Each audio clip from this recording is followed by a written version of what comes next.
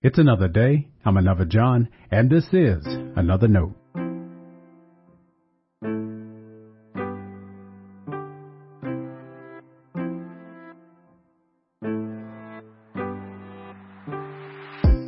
Today's edition of Another Note is titled, Expect God to Do Something.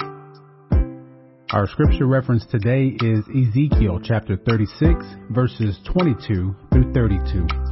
As always, may the Lord add a blessing to the reading and hearing of His holy word.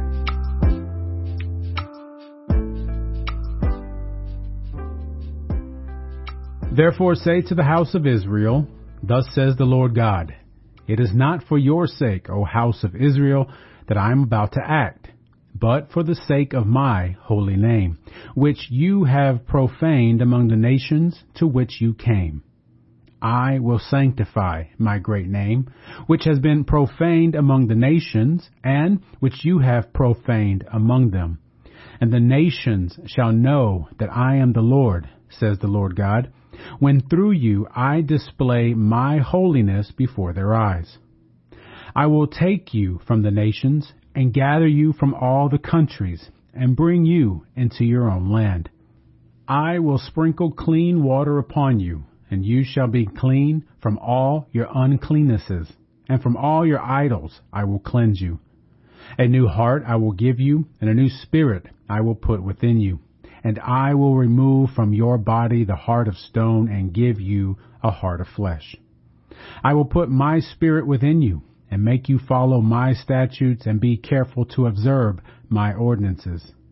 Then you shall live in the land that I gave to your ancestors, and you shall be my people, and I will be your God. I will save you from all your uncleannesses, and I will summon the grain and make it abundant, and lay no famine upon you. I will make the fruit of the tree and the produce of the field abundant, so that you may never again suffer the disgrace of famine among the nations. Then you shall remember your evil ways, and your dealings that were not good, and you shall loathe yourselves for your iniquities and your abominable deeds. It is not for your sake that I will act, says the Lord God. Let that be known to you. Be ashamed and dismayed for your ways, O house of Israel. This is the word of our Lord. Thanks be to God.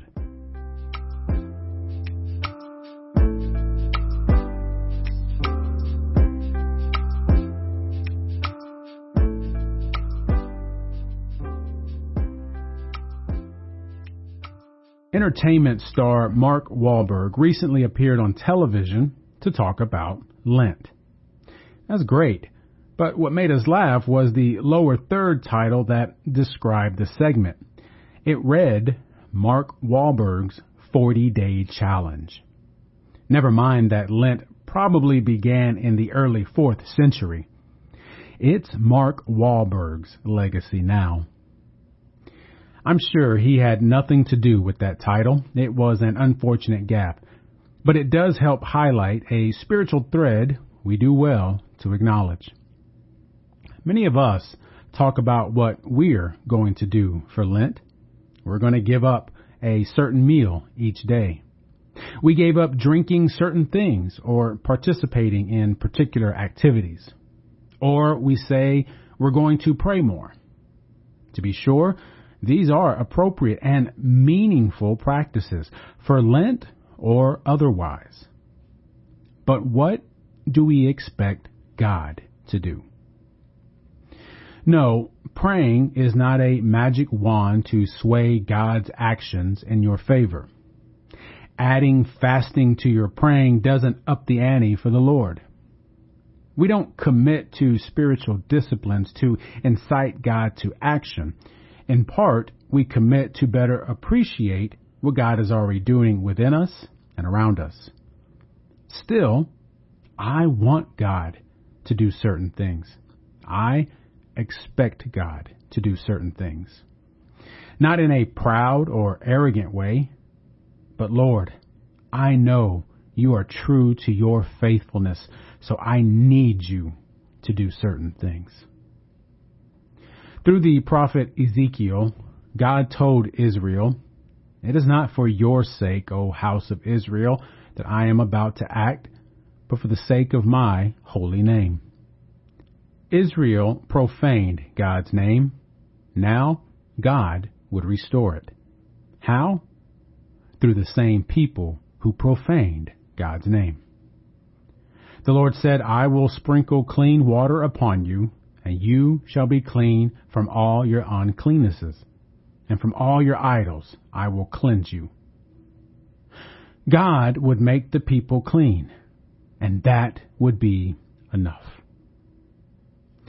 Sometimes I think of my sermons or my Bible studies, but let's not lose sight that the real work is God's. The most freeing work comes from the Lord when we get out of the way to allow for the Spirit to make us clean. Stay blessed. Now, before you go, let me make sure you know I love you and you are a blessing to me. Thanks for listening to another note. I hope it helps you live a life worthy of the calling you have received. Let me know if I can pray with you and help us reach others by sharing today's devotional or leaving a review wherever you listen as a podcast. And finally, make sure to check out the website at anotherjohn.com. God be with you.